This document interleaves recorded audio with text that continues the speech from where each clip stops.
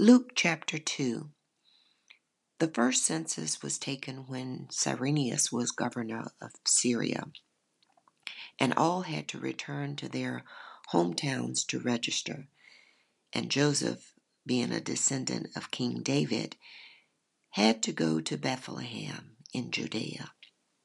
He traveled there from the village of Nazareth, and he took with him Mary, his betrothed, who was very pregnant by this time. And when they were there in Bethlehem, the time came for her baby to be born. She gave birth to her first child, a son, and wrapped him in strips of cloth and laid him in a manger because there was no room for them in the inn. On that same night, some shepherds were in the field outside the village, guarding their flock of sheep. Suddenly, an angel of the Lord appeared among them, and the radiance of the Lord's glory surrounded them. They were so afraid, but the angel assured them, "Don't be afraid. I bring you good news of great joy for everyone. The Savior, yes, the Messiah, the Lord, has been born tonight in Bethlehem. And this will be a sign to you.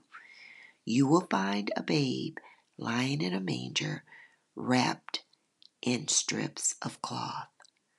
Suddenly, the angel was joined by a vast host of others, the armies of heaven, praising God. Glory to God in the highest heaven, and peace on earth to all men. The angels were so excited, they said, "Come, let us go to Bethlehem. Let's see this wonderful thing that has happened, which the Lord has told us about." They ran to the village and found Mary and Joseph and the babe who was lying in a manger. The shepherds told everyone what had happened and what the angel had said to them about this child.